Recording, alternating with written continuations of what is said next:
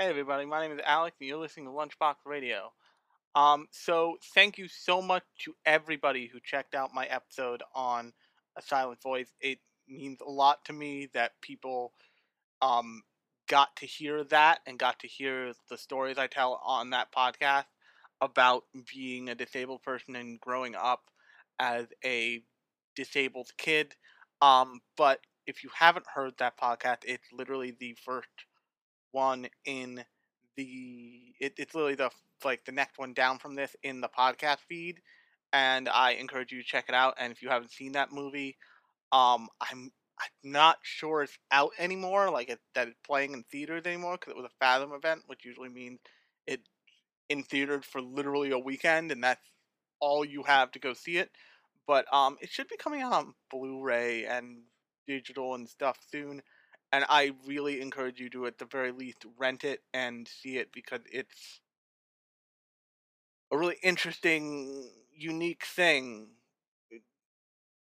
even as far as anime is concerned. So definitely check that out. But also, thank you for so many people like listening to that podcast, that episode, and liking it. That makes me really happy. To know that there is an appetite for that style of my crazy rambling. Now, we're going to be doing something way different today, this time, and without further ado, that thing is the show we're going to be talking about today is Shirobako.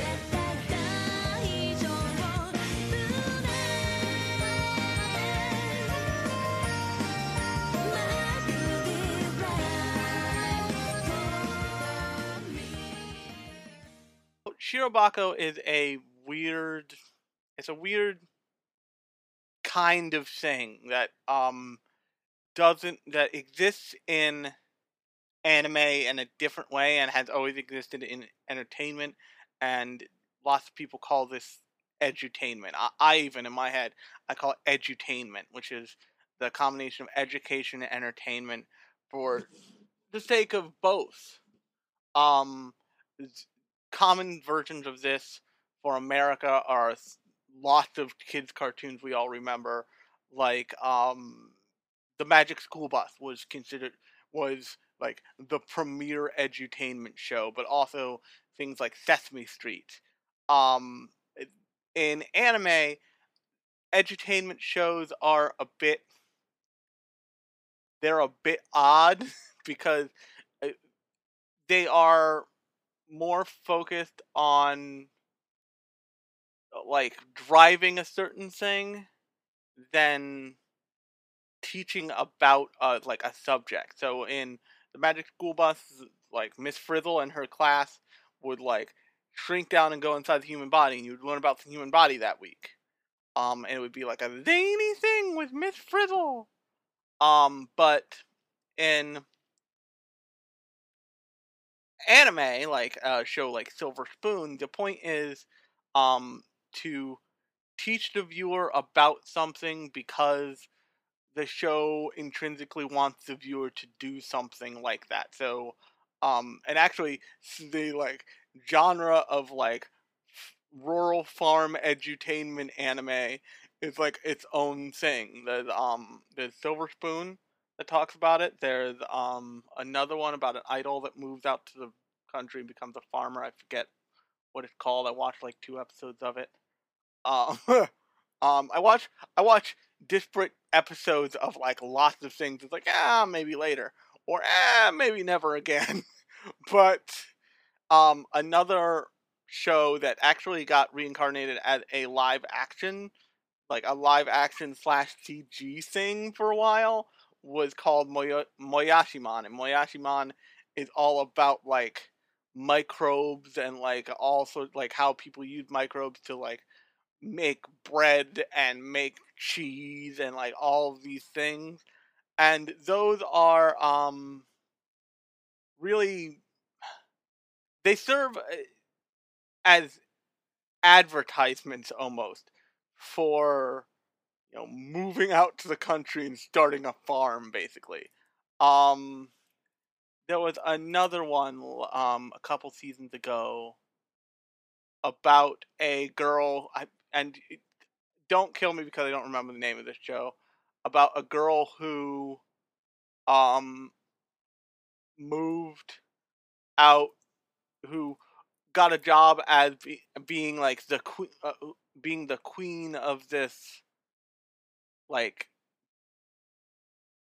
obscure prefecture in the middle of nowhere in Japan, and like she had this whole troop of girls that worked with her. It's actually a really good show. I wish I could remember the name. Um but the the whole goal of lots of these shows is to entice people to participate in that lifestyle. It would be like if Miss Frizzle went to like a farm and was like, "Isn't farming great?" And I have a really bad Miss Frizzle voice, but and she was like, "Isn't farming great?" And then like all the kids were like, "Yeah, I'm really into this." And uh, that is the goal of a lot of like what I think of as like silver spoon farming edutainment shows, for lack of a better phrase. But Shirobako is different because it's not, its goal isn't to tell you, okay, look, this is why you want to be in animation. Its goal, at least as I see it, is to show you what the process of creating an anime from start to finish, more or less, actually, kind of entirely, and show you the kinds of people who are in anime, which I think is important, and I'll get to later, um, and the kind of blood, sweat, and blood weight that goes into making like 13, 13 to 24 episodes of any given show. Let's say I'm not counting things that are like never-ending slogs like Dragon Ball Z or One Piece. Those are a whole thing. And what I find interesting about shows like this is that they I know a lot about them because when I was a burgeoning art student, I sought to be in the animation industry because of course I did. I've loved anime since I was like 9. And yes, that's right. It's been 2 decades of me stuffing this stuff in in my eye sockets endlessly. But the the thing about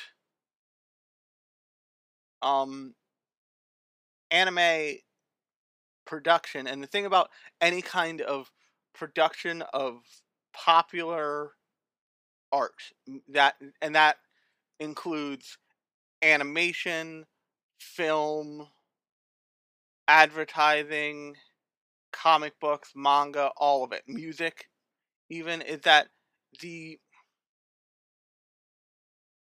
the skill set is forged. It isn't forged in everyone, and the skill set that everyone has and brings to the table is different. And there's this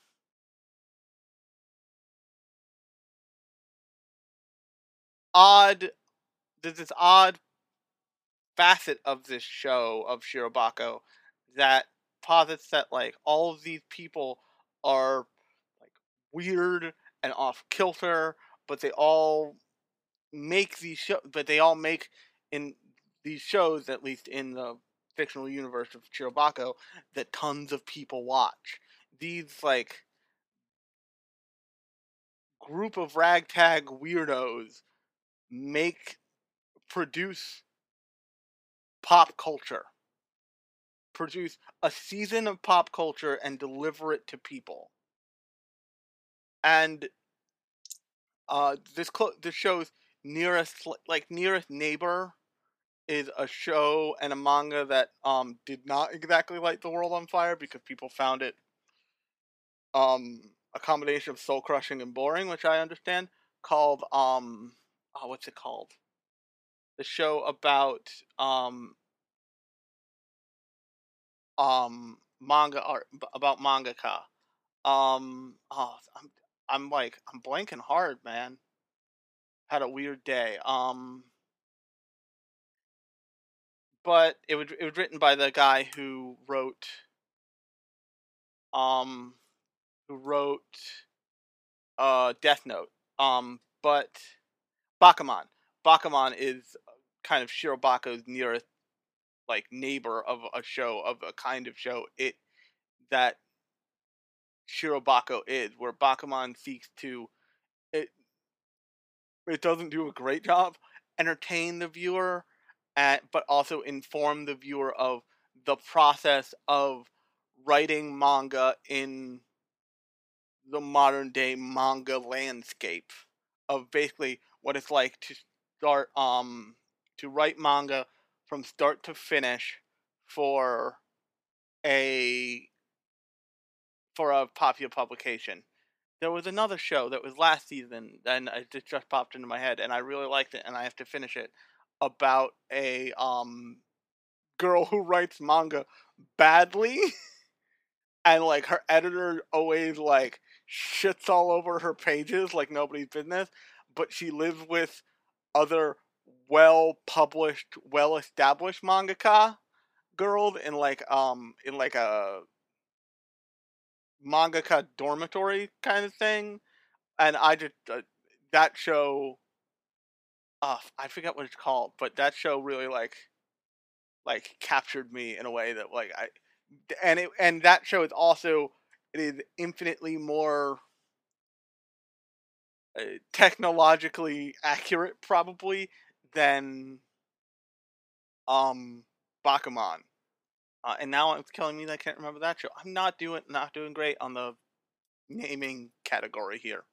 Um, but anyway, so but the problem with the latter of the two, Bakuman, is it feels much closer to reality because it really shows the grind of the characters in that show, like doing the work and sitting there and drawing the pages and inking the pages and like erasing and brushing and all the things you do, because I also for a period of time drew manga, not that was published anywhere and not that you will probably ever see, but Bakuman takes you through and shows you the like hard work of like the physical creation of manga, which is interesting to me because I'm like, oh, I recognize all of this, but to lots of people they're just like, it's boring, and why don't the love interest just get together already? This seems dumb in a way that I don't want to accept. But so anyway, Shirobako. What I'm trying to say is Shirobako is not alone in this endeavor of trying to like inform in an entertaining way of how Japanese pop culture is produced. There's also individual episodes of shows that do this. Like there's an individual episode of um what's it called? The cult classic um Satoshi Kon thing. Um oh god, what is it? I'm really drawing a blank here. Um Paranoia Agent. There's an episode of Paranoia Agent that's all about a shitty production runner and like the production runner just being bad at a job, but also maybe the entire production being right fucked from the word go, which is really like it just uh, it seems like the realest shit. There, and then of course there is an old show from the 90s called Animation from the early 2000s actually that I had an opportunity to compete as the voice act compete to be a voice actor for and just was like nope, don't want to do that, called Animation Runner Kuromi. That's about an actual animation runner. There's also an episode of Golden Boy, the penultimate episode of Golden Boy, actually, like the finale, is Golden Boy is um the main character works as a as a producer or like the lead producer essentially for an anime studio, and they all start to get at all of those episodes start to get at what Shirobako is all about, and that is the like the nuts and bolts that go into of producing an anime front to back, like I said before. But and what lots of people will point to about this show is different than what I want to point to, and lots of people will point to the cameos in the show. There's cameos for all kinds of directors and like quote unquote infamous people in like anime history and the anime creator universe. My personal favorite is they straight up have Hideki Anno in there, and he's like a tracksuit weirdo, um, living in a fucking bunker. But what what it focuses on in specifically in the episode where the main character Miyamori Ali like tracked down Ano, who I think they straight up call Ano, um, is that these all of these characters, all of these people have done shit you have no idea about. So, and let me make sure I get this guy's name right because it's important. Um, there's a character who you see in the background of the first season of the show, and he's kind of just this elderly animator who um just like he just doing his job day in day out, and he leaves at a specific time. He does everything. His name is um Momose, and he's just like doing the work of being a seasoned animator and just draws his keyframe, does the best he can, goes home. And you get this like mentor moment with him between him and Emma, who is one of the four girls that they focus on throughout the show, who were all in a high school animation club together, and they produced this thing called the Golden Battle of the Gods, which was like which was a full-on amateur. Like they drew everything, they colored everything, they put it on a DVD, and they showed it. They showed it at the school festival, and they voice acted it all. production that they did, which really, which if you've ever wondered, like, could I really do that? You totally could. It just takes a lot of fucking work. Like the kind of opening of the first episode where they're like sitting there with manuals and they're like patiently drawing and like they're filling color in and Photoshop and all this other stuff. That's really what it's like. That's what it's like even when I do illustrations for me, because um I draw almost every day like it's an affliction. Like if I don't, I'll die. And for me, it's a really meditative, like fulfilling thing. And when I was when I was training to be an animator, I I and I still do. I drew in a very specific way to make movement easier on me, basically. And and I was thinking when I was watching the show, I'm like, I draw like an animator. I most of the time could not give two shits about the background. In my head, I'm like, somebody else will make the background of this scene. I give shits about like the character and the accuracy of the like proportions and all that stuff. But what I perceive as accuracy of proportions, or what my brain puts out of the stylus into my iPad, which sometimes does not go well. But there's this great scene where Momose says to Emma, because Emma is concerned about like drawing something correctly. He says something that anybody in a creative field for long enough learns, that yes, you can obsess and obsess and obsess and obsess and obsess, but there's a deadline that you have to meet, and ultimately nothing matters if you don't get it in by that deadline. If you don't get your work in by the deadline, no one will ever see it, so its quality is invalidated. And that sounds really cruel, and it's not really invalidated. Yes, for you as you, it's still fulfilling to know that you did a good job, but like the actual thing you were trying to achieve was not achieved. And he said, draw for speed, basically, is what he tells her. And she looks at him like he's this crazy, weird old man. And he's like, if, eh,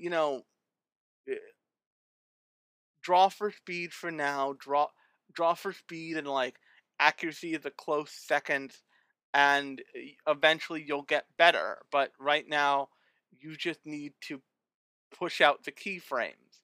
Um, and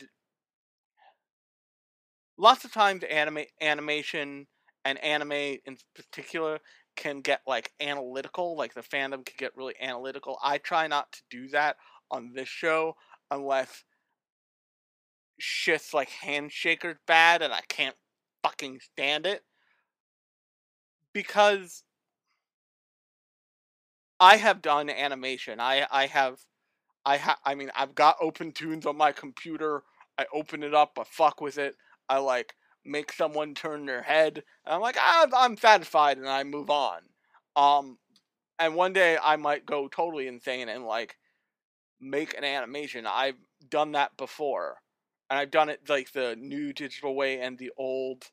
Like I haven't painted cells because I'm not insane, but I have done I have done the full animation disc peg line, checking the cells like they do, checking my frames the way they do in this show kind of animation. And I have done keyframes and in betweens and all that stuff. So I know exactly how much work goes into animation and goes into the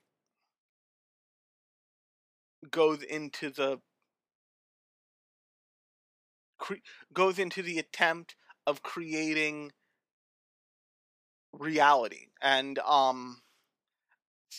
so I'm a little bit more forgiving when like maybe a character gets a little wonky, because the even if you're just, so let's say, so let's run down some animation basics. Generally animation is done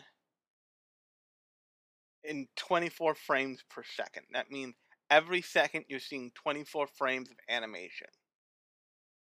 And it's usually done, so what usually happens is the keyframe animators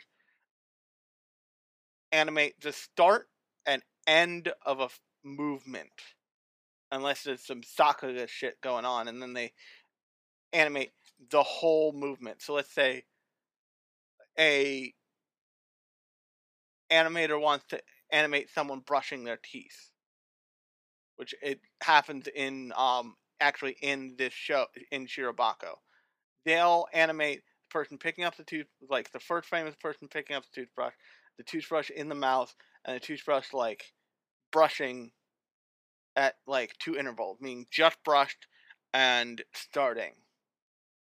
And then that the in betweens, which is all the little like slight motions that happen in between the the key poses, is done by someone else. And that's a very insane job that's usually done by people in not great countries called in-betweeners.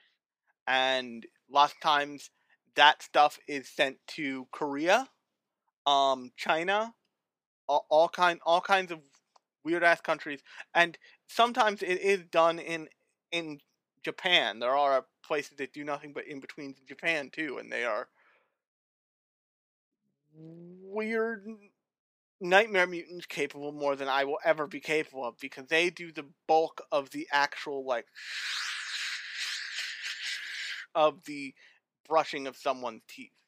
And but the key point is, when you learn animation as a discipline, you don't learn just how to do keyframes. You don't learn just how to do in betweens, because those two skills, when you're learning animation, are inseparable.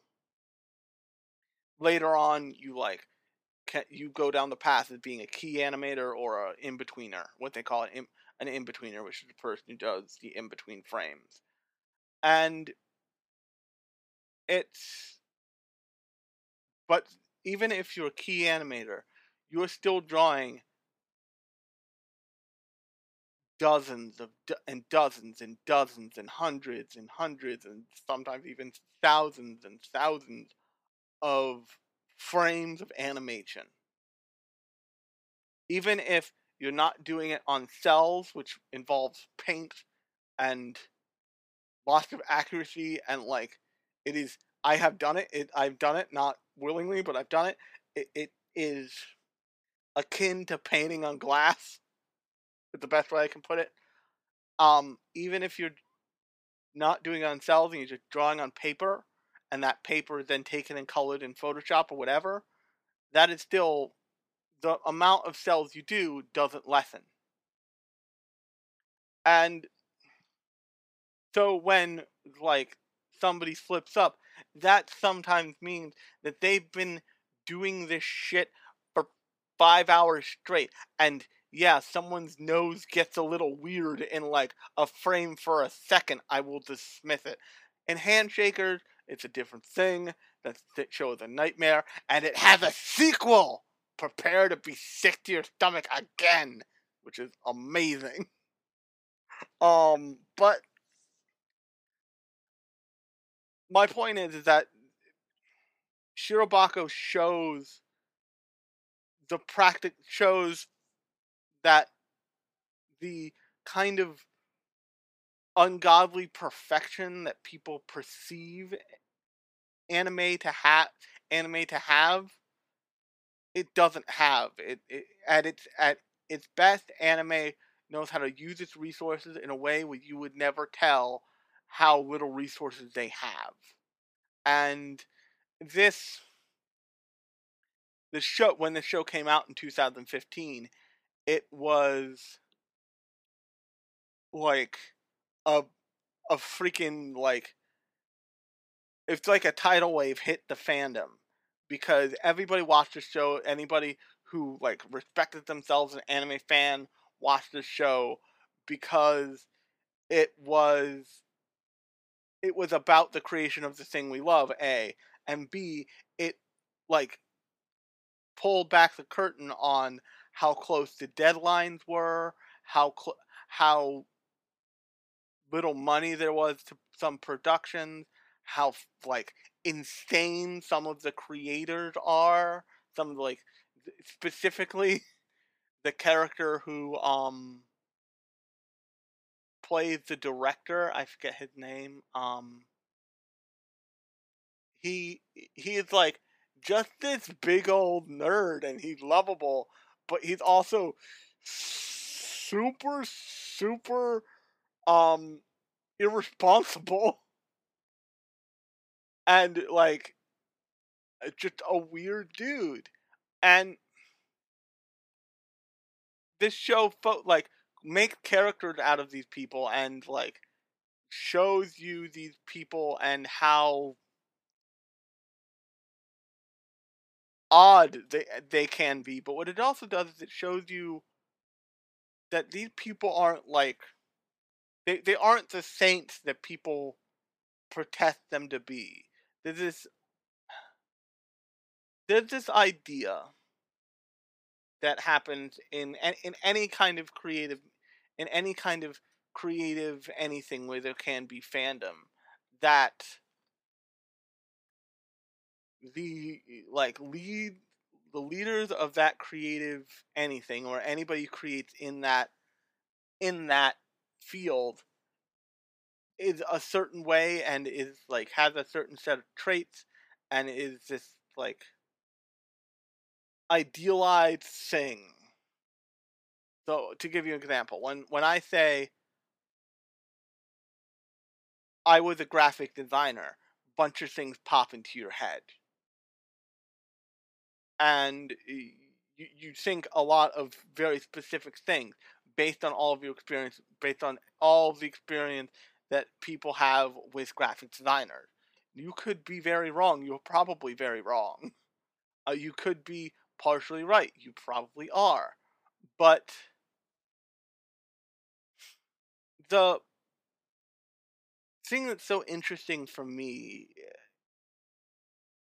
having gone through school for animation and having like known about the craft of it and having a decent guesstimation of how much it costs, which they do have a great breakdown of um in Shirobako. They have a breakdown of how much like 10 seconds of animation costs and blah blah blah blah blah blah blah, and those numbers were like stunning to lots of people, but to people who were animators or who really understood the industry, we were all like, no, that makes sense.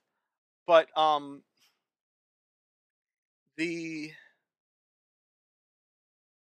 thing that this show does is it shows the animators, the production artists, the voice actors, the directors, the episode directors as real people. At the background, the one of my favorite characters in the second season is the chronically drunk old hat background artist who's a goddamn genius.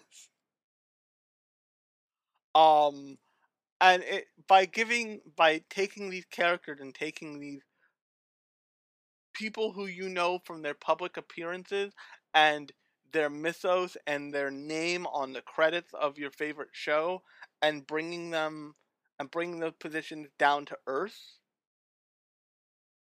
it it it gets you closer to what reality is, and it gets you closer to like the fact that that these things are only accomplishable with a lot of money, a lot of luck, and like just barely enough time. And that's in, that's important because Shirobako is I often while I was rewatching it for this podcast thought to myself like, I wonder how many people like I'm sure it's still a known quantity, but I wonder how many people go back and watch this show because it it feels less surprising every time you watch it because you realize like, oh, that's yeah, that's where this happens. But also all the fun of seeing the cameos is kind of lost. But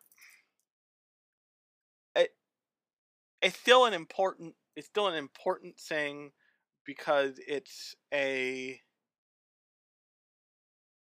documentation of of how the industry functions and how the industry functions as at its full capacity. This is a very different.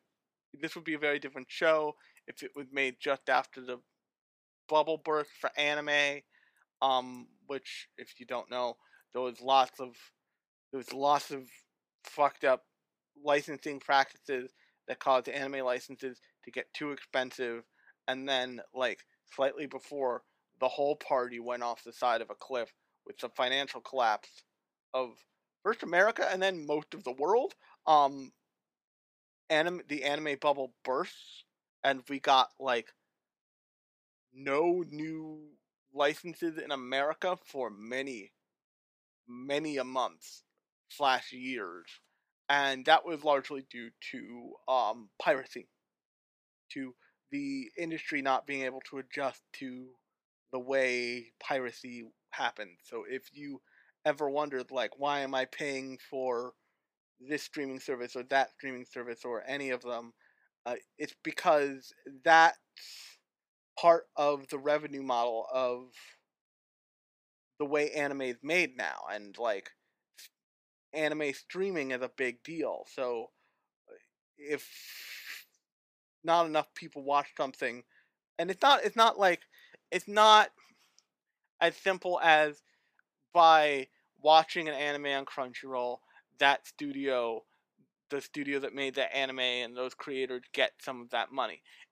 Some of that does happen. I'm not trying to be out here and say like it's, petulance. It's more that if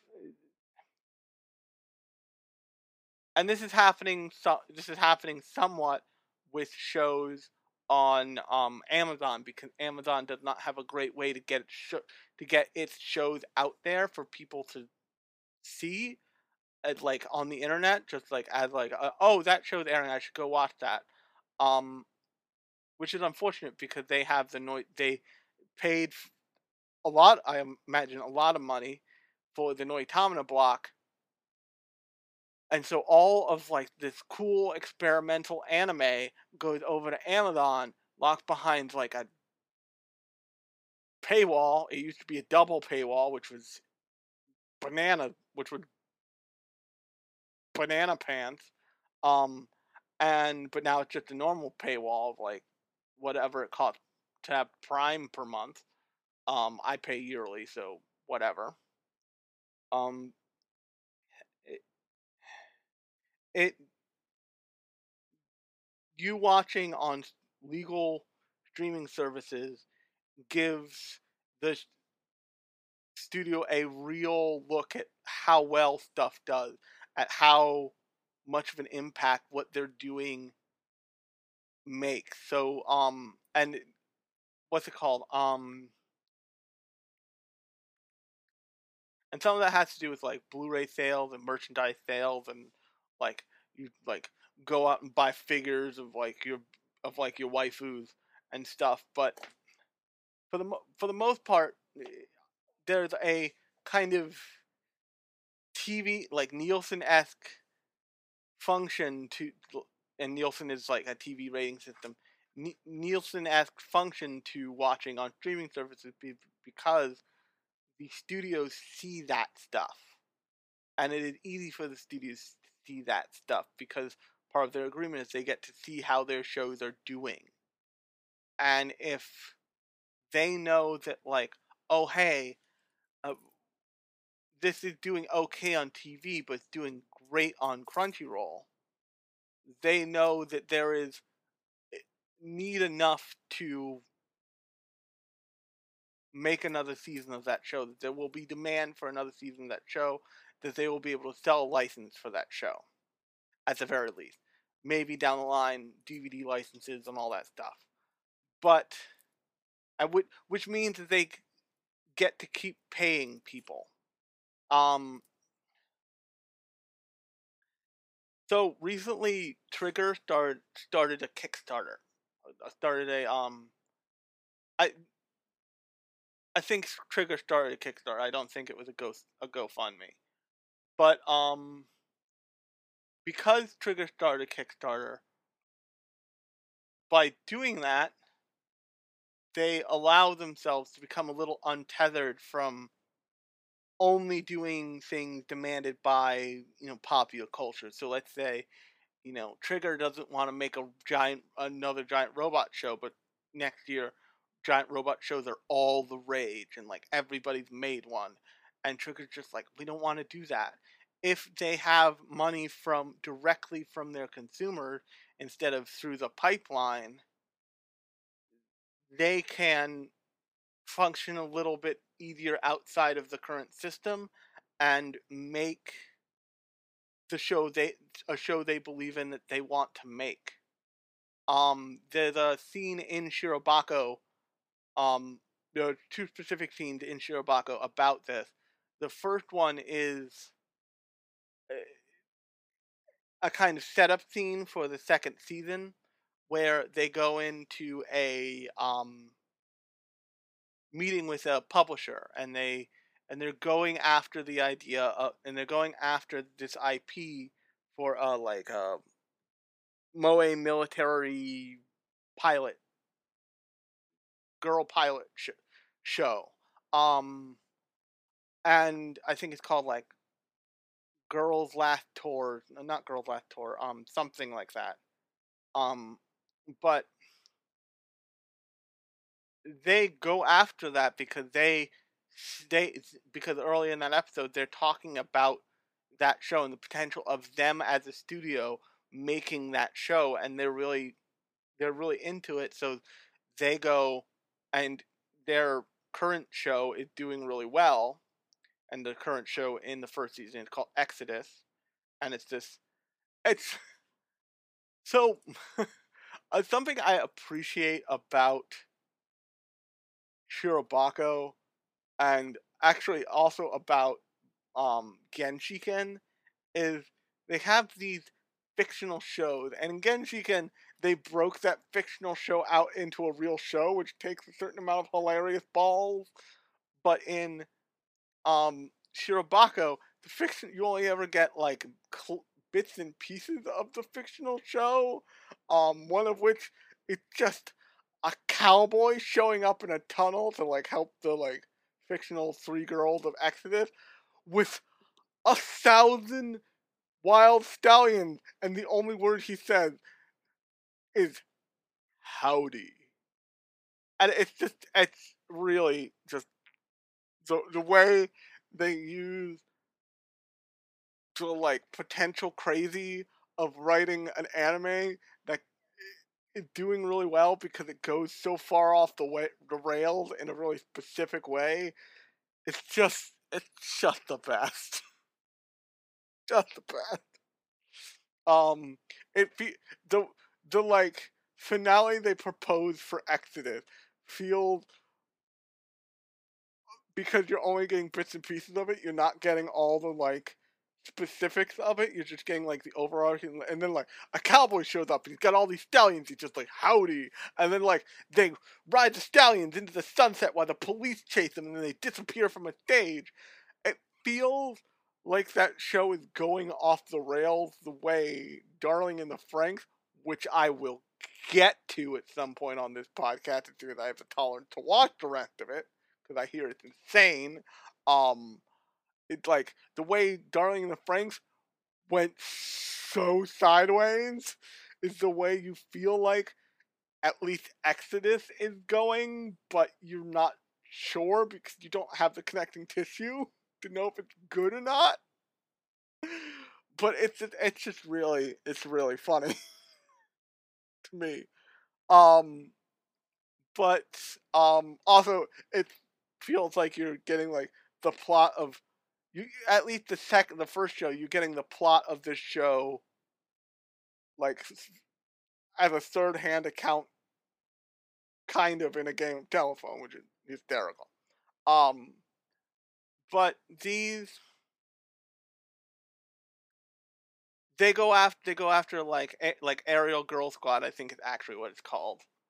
Um, and because they want to make that show, and because their ratings of the last show were so good, they have the room like professionally to do that, and that's why it's important for you to like not go to pirate sites and pirate anime, because those ratings translate to a second season for that show, b those studios being allowed to make other shows, because not everyone has the like weird cult following of Trigger to be able to launch an independent funding stream for whatever they want to do. And so here is the thing that I think is the most honest about Shirobako. Even though Shirobako never really brings this up, is that anime, with the exception of the graph they show you in the show, anime is an expensive thing to produce. Animation is an expensive thing to produce. One of the reasons why we see so much more CG animation now is because that stuff can be made without the like raw materials of hand animation, and b can be reused once you make a rigged doll in, let's say, Blender, which is a 3D program, or probably more realistically Cinema 4D. That doll can be used in a variety of different situations. You can use all kinds of filters and lighting effects. You can drop it in and out of scenes. Uh, the process of animation of the doll is much less has a much less stop and go scenario. One person one person, given the doll, the background, and maybe whatever objects they have to interact with, can kind of compose an entire scene and animate it themselves if need be. Now that doesn't mean that that's always how it works. There's a crushing look at what it's like to be a commercial CG artist in this show as well, that centered around um uh that centers around Misa in the first in the first season of the show. But the financial cost of making hand drawn animation is sometimes prohibitively expensive. That's why lots of times when you see like all the cars are done in CG, or like in Aerial Girls Tour, or whatever the second show that they're making in Shirobako is, they do all the planes in CG. It's because they can keep reusing those planes. When it's time to have an air fight, they go get the plane, they stick it in the thing, and they zoom it around. And that means that they spend less resources making it, and b they spend less time, giving them more time overall to like make a scene and like run it and do a whole thing. Um, Now the other thing about Shirobako that they highlight in the show is this kind of like worry about CG, and why CG is seen as this like big ominous thing in anime, because everybody's worried that hand animation will disappear. But the show posits that hand animation will always have a place because uh, see, not only does hand animation have a different feel, but CG animation is still animation. The basic principles of animation, the basic principles of human movement, all this other stuff. If you do that stuff without, if you try to animate without knowing that, you will you'll hit a roadblock because your animation won't look real. Your animation won't look fluid. It'll look stilted, and you can see that in shows like in like bad CG shows like, wait for it, Full Circle, Handshakers. Handshakers' biggest problem is that it doesn't manage all the movement on screen in a way that doesn't result in you almost puking if you look at it for too long. It's like looking into the abyss and it's staring back at you and saying you're going to throw up now. But it's just Shirobako is so interesting to me because it's so about the people who create the stuff we all love. And it's about them as people. And I started to get into this earlier and got sidetracked into a different part of the show. But there's a scene in the kind of like tail end of the first season of Shirobako um where Miyamori goes to Ano and she wants to ask him to do these animation cuts for them because they don't have anybody who's, to her knowledge, they don't have anybody who's capable of doing animation for of animating horses. And this is a really real thing, is that animators get known for certain kinds of things, like take Hayao Miyazaki for example, Grumpy Anime Grandpa. um he has this meticulousness to his machine that is unlike anything you'll really see anywhere else. And he has this. It's really funny because he would probably like find me and murder me if he heard me say this. But he has this otaku quality when it comes to him talking about things like airplanes and stuff, where he like goes out and gets a toy plane and studies it and like copies it, and or even uh, so I think I have a review of this in the podcast somewhere, but there's a film called Kingdoms of Dreams and Madness. And it's a documentary about Miyazaki, but also about Studio Ghibli, its forming, and its like eventual slight decline into something else, and then like reascendance out of that as Miyazaki makes his first CG animated feature. But uh, there's a scene in the end of the movie, by the way, spoilers, where Miyazaki is about to announce that he's retiring. And they have this hotel. They have this like hotel conference room that they always get when they're about to announce a new thing, so they don't have to invite everybody into a crazy fucking studio, because animation studios are always, even if they're CG animation studios are always insane. Like that uh, there's like, but especially hand animation studio, there's paper everywhere. There's like, people have toys, people have models, people have like just like their space set up. I mean, even my podcasting space, I'm surrounded by anime figures, and I, for my drawing purposes, have like those like body coon models to like pose and like be like, okay, how would this pose work and blah blah blah blah blah blah. That's a lot of how animators desks look, is they have a lot of like stuff that is there taking up space, but it's for a specific and valuable purpose.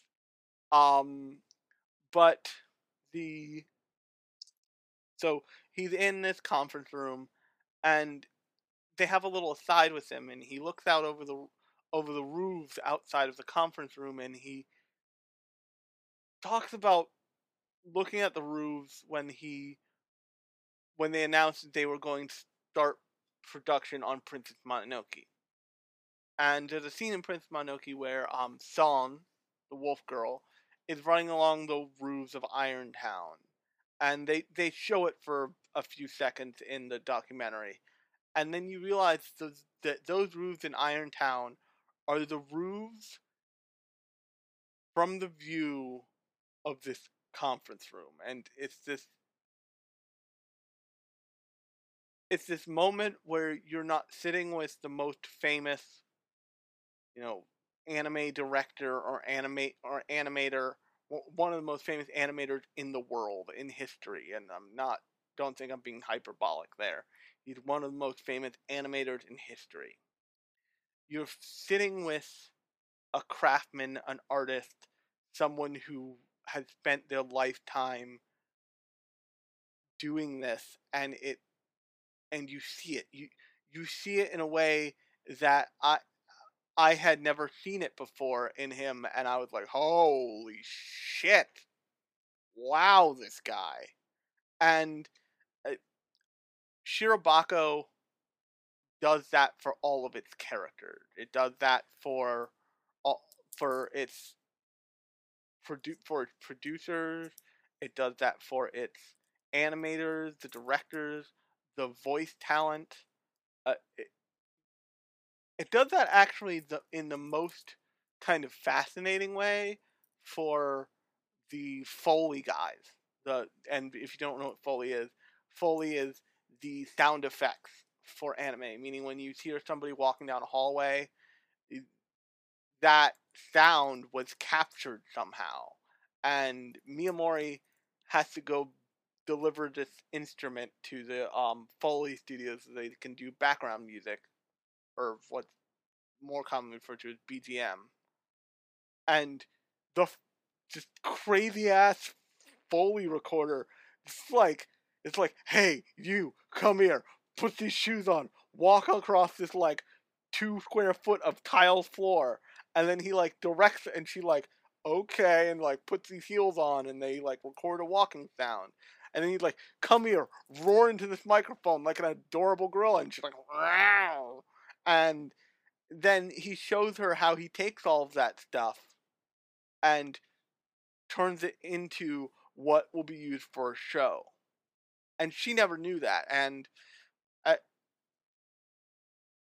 this show's depiction of the craft of animation and the craft of creating a believable, of creating, of recreating reality for the purpose of telling a story is real. It's something that you don't see that you don't see displayed seriously, at least for animation, often enough. You don't see it displayed for lots of things often enough. Another great style of this first show is that's slightly less um like 1-to-1 is the show New Game, and I think I did an episode on New Game, but that show also shows like this is what really goes into designing a video game, and this is what goes into like specifically character design and modeling and all this other stuff. But the last thing Shirobako does is it charts what it's like to start working in the creative industry in and this is really, really, really important, a non-creative capacity. And when I tell you that the most important people in an advertising agency are not necessarily the creatives, although they are insanely important, I'm not exaggerating. Because when I've worked in advertising or, magazine publishing or managing a website or any of that stuff, I, I can do the best job in the world. And I can like create exactly what they need. But the thing that is important is the management of me as a resource. And that sounds like I'm copping out. But if a creative team of any kind, an animation studio, a advertising agency, a graphic design studio, um, has good management of its time and resources, then it will be way more successful than if it's a bunch of geniuses let loose to do whatever they want. And Miyamori, the character Miyamori, is uh, starts out in the show as a production assistant, as a as one of two production assistants, and we'll get to the other one in a second.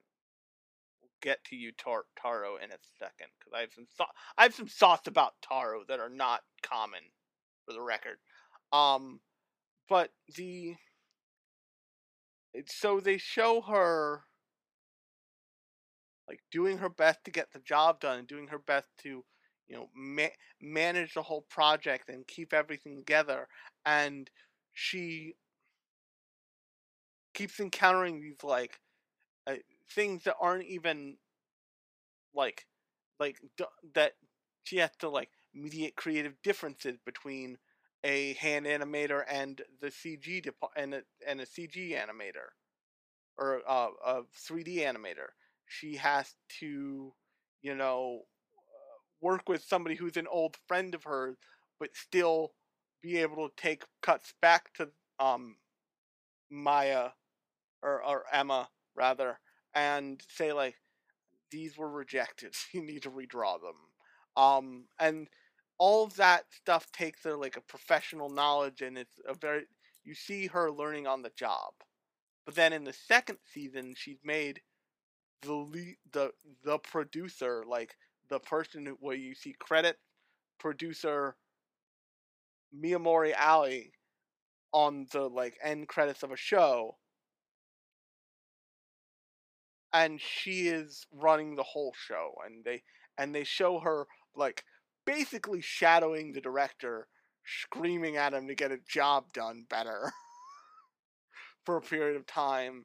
They show what it looks like when stuff spins so far out of her control she can't handle it, and then another person steps in to help her, and they show that that's okay.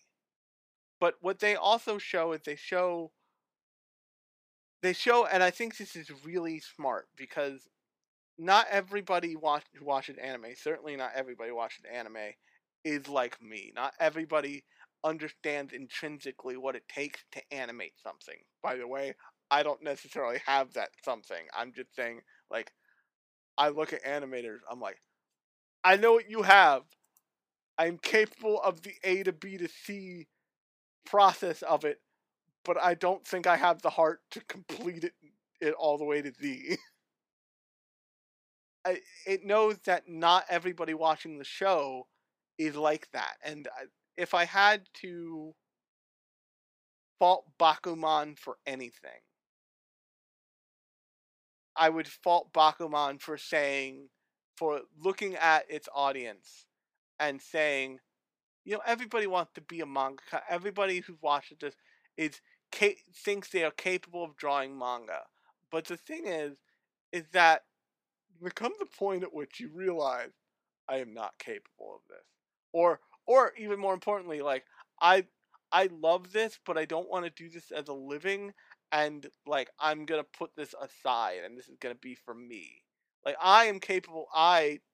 Alex, am capable of drawing comics.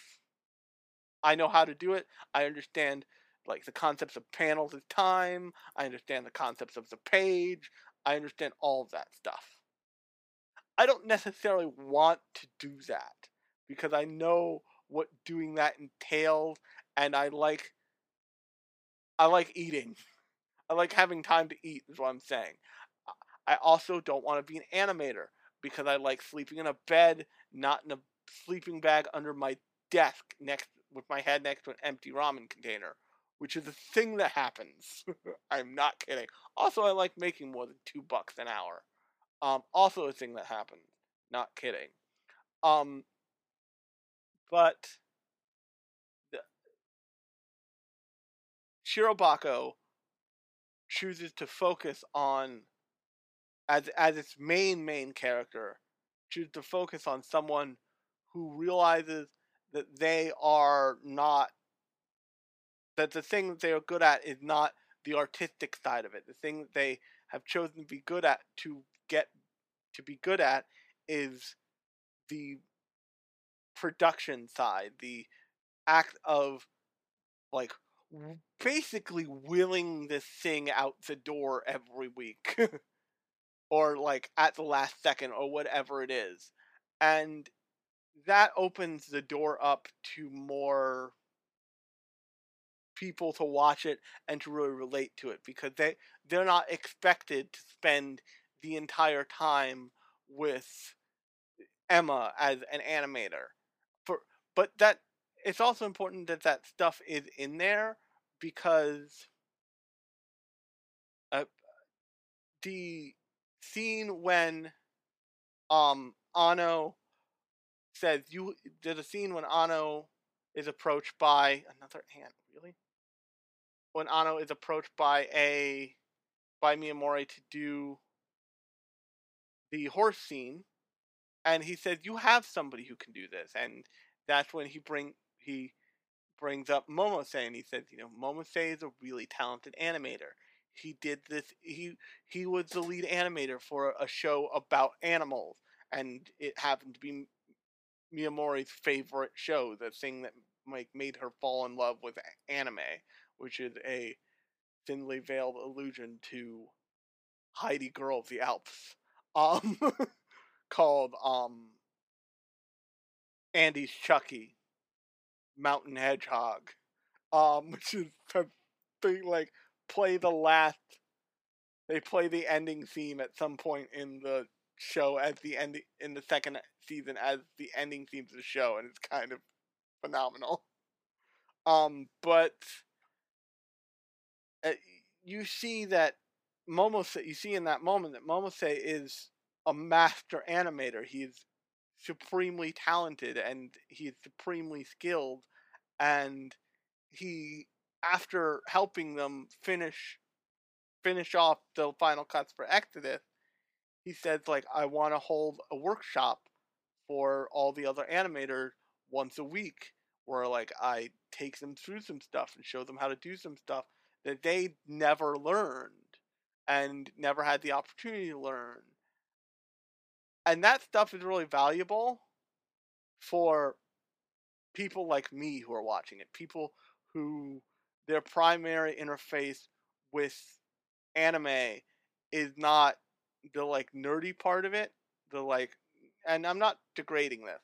It's not the like counting the keyframes and clicking forward one by one, but appreciating the like full artistic brunt of it.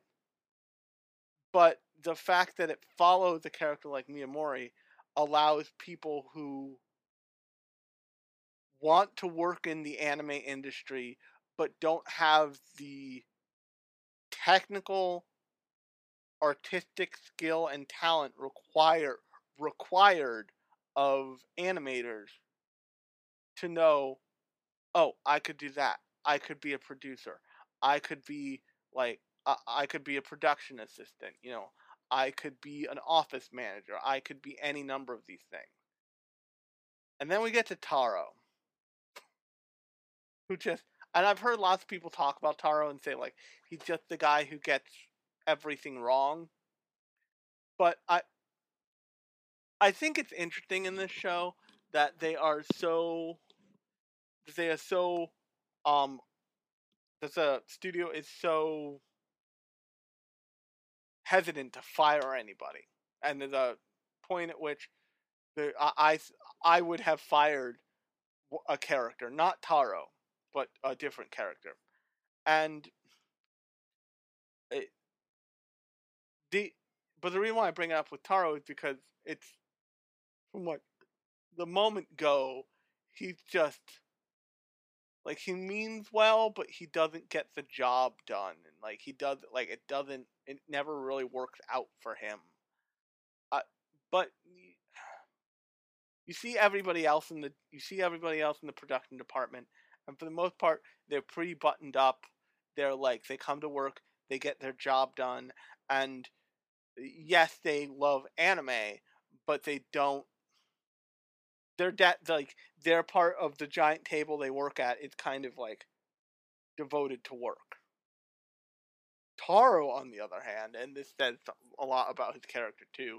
He's got like anime figures and anime merchandise on his on his desk, and he dre- and he's also dressed pretty trendily, which means that he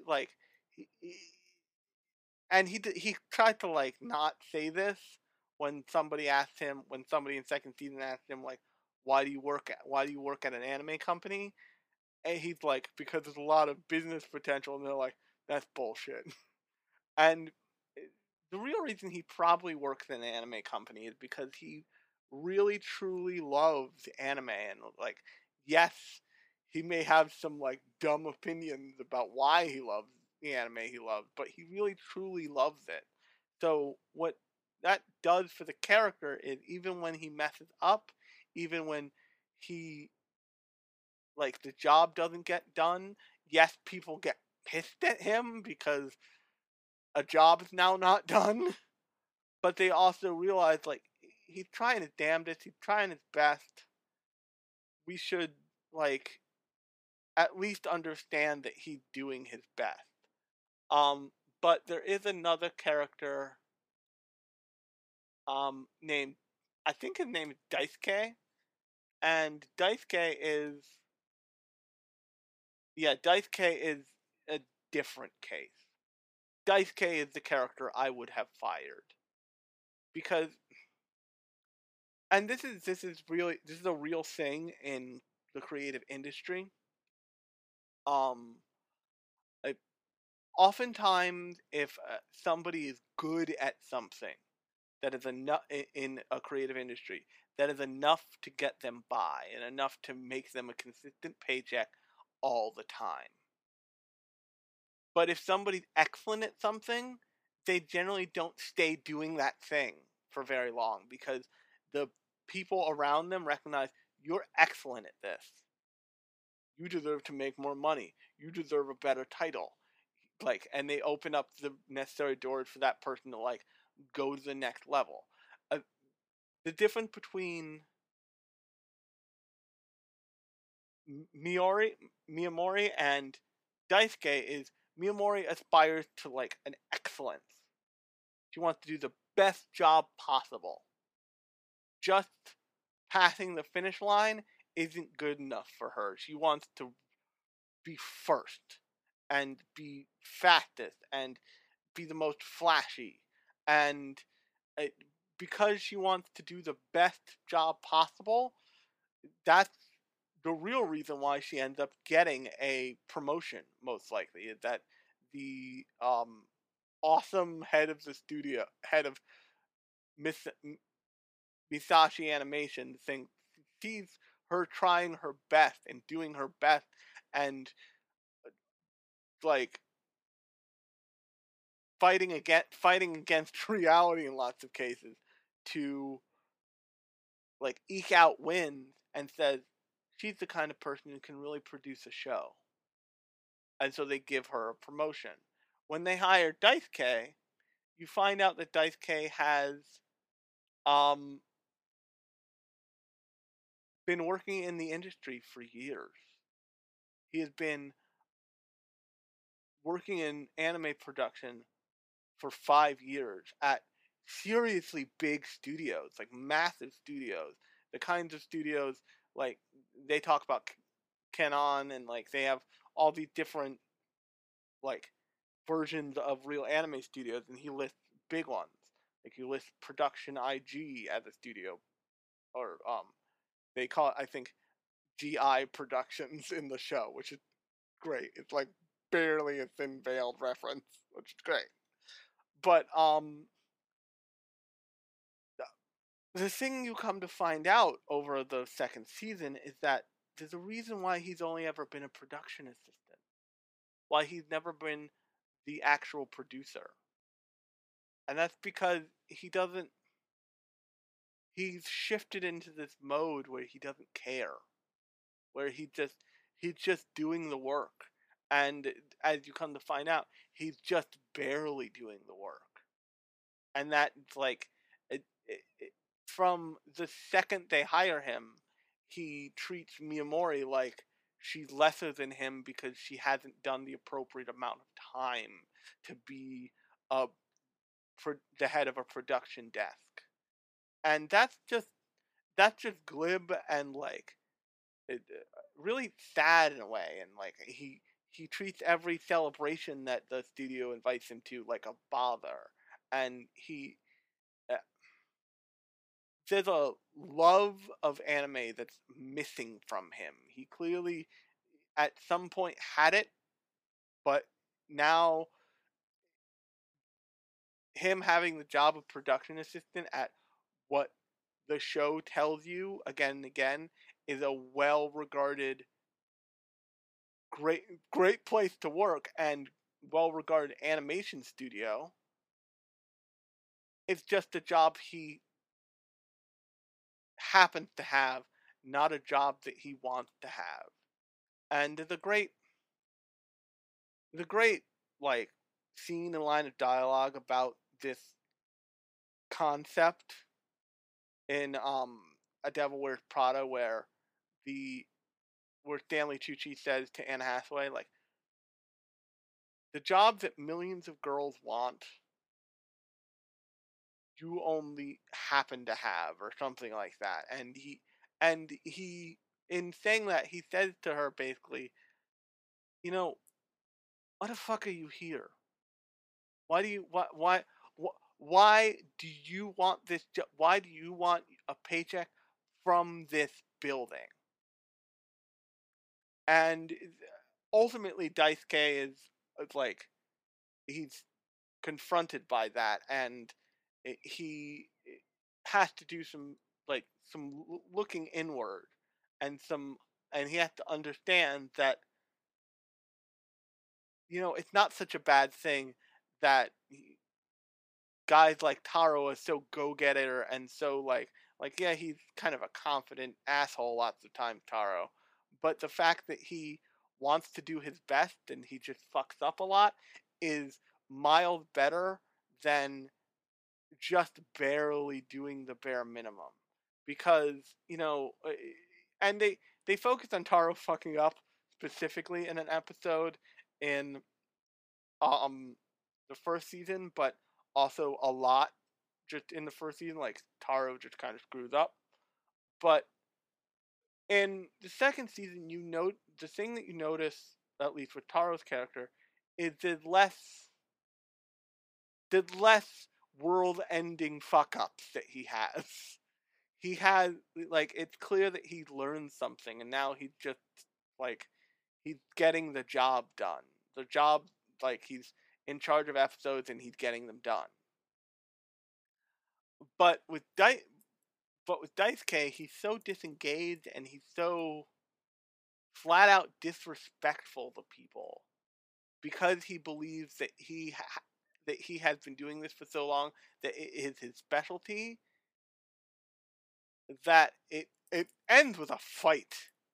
It ends with like the only fight scene in the show where it's like everything gets real shonen animated up until the office manager is like, fuck off, and threatens to like can both of them immediately if they ever fight again. Which the office manager's name is, because she's awesome. Yuka is like I will not accept fucking violence in this bullshit. If you wanna start Fight Club, go to the fucking alley and don't come back. But so lots of people like shit all over Taro and say like, I know that I've known the person who doesn't do well at work and who sucks at their job, and they're always a moron and an idiot and like all this other stuff. And I think that's missing the point of Taro's character. I think the real point is that everybody has a different learning curve, and everybody starts from a different place. And Miyamori just had her shit slightly more together than Taro did. Like, maybe she brushed her teeth in a different way every morning. It could be that simple. And, or maybe she happened to get the less strenuous episodes. It's that simple. And in the second season, what you see is you see Miyamori, like, hit the kind of wall that you would see Taro hit in the first season. And she doesn't handle it well. And it's important to never think just because someone screws up a lot means that just because someone is posed like a screw up is difficult does not necessarily mean that they are terrible at their job. It means that they're learning. And I have been in situations in my creative career where I've been basically intentionally put behind the eight ball without my knowledge, and it's not fun. And I've been subject to like astonishingly bad project managers, which in this show would be represented by production, by the production desk and production assistants, and it just not it's not okay. And the difference between Taro and Daisuke is Daisuke has existed in like production that he doesn't need to try too hard in for so many years that he has lost his path forward. Whereas Taro is learning, and Taro, it sounds insane when he says it, when he's like, I want to be director, but you can see that path for him, and you can see him learning his way up to that. It will be a struggle, and it might take him 20, 30 years, but that is possible. Whereas Daisuke seems less like somebody who will be a great producer and more like somebody who is just going to be a cog in a wheel. And the show, the second season, the latter half of the second season of Shirobako shows that really starkly. And I think that if you watch the show or you've watched the show and you see Taro is like a annoying doofus, take another look at him, because like in the first season he fucks up. In the second season, his fuck ups are like minor, and he does his best to welcome new people into the fold, help people when they need help, um, be kind to new hires, and in instead of doing what a bad senior employee does, which is when a new hire is hired, you start heaping stuff onto them, which I've had done to me, and it's like, I don't even have a password for my email yet. And you're like giving me all of this horse shit. We need to get our shit together. We need to pause for 5 seconds. I know something due in like an hour, but that means that we have a full 10 minutes to like lay out a schedule and stop freaking out and say, okay, this gets done first, this gets done second, this gets done third. And Taro is trying to do that for his for the people who work under him at the point which you see him in the second season. But the two girls who work under him, I want the girl with the yellow haired name because she's really fascinating to me. A girl named Ando and another girl, and another girl are both really engaged and with it, and they want to learn and they want to be helpful. But Daisuke is like it's like he's what's his face from Lethal Weapon. He's like sick of everything all the time, and it's not he's like too cool for school when school is requiring that you like knuckle down and be a weirdo with everybody else. And by being too cool for school, he becomes a kind of obnoxious weak link, and it's in a really volatile and affecting way that Taro would never. Like in Taro's worst screw ups, there was just a reprimanding that happened, and Taro was like, "Okay, I'm wrong," not a ruler that gets thrown at somebody's head. Actually, hilariously, at Taro's head. And it is not his fault.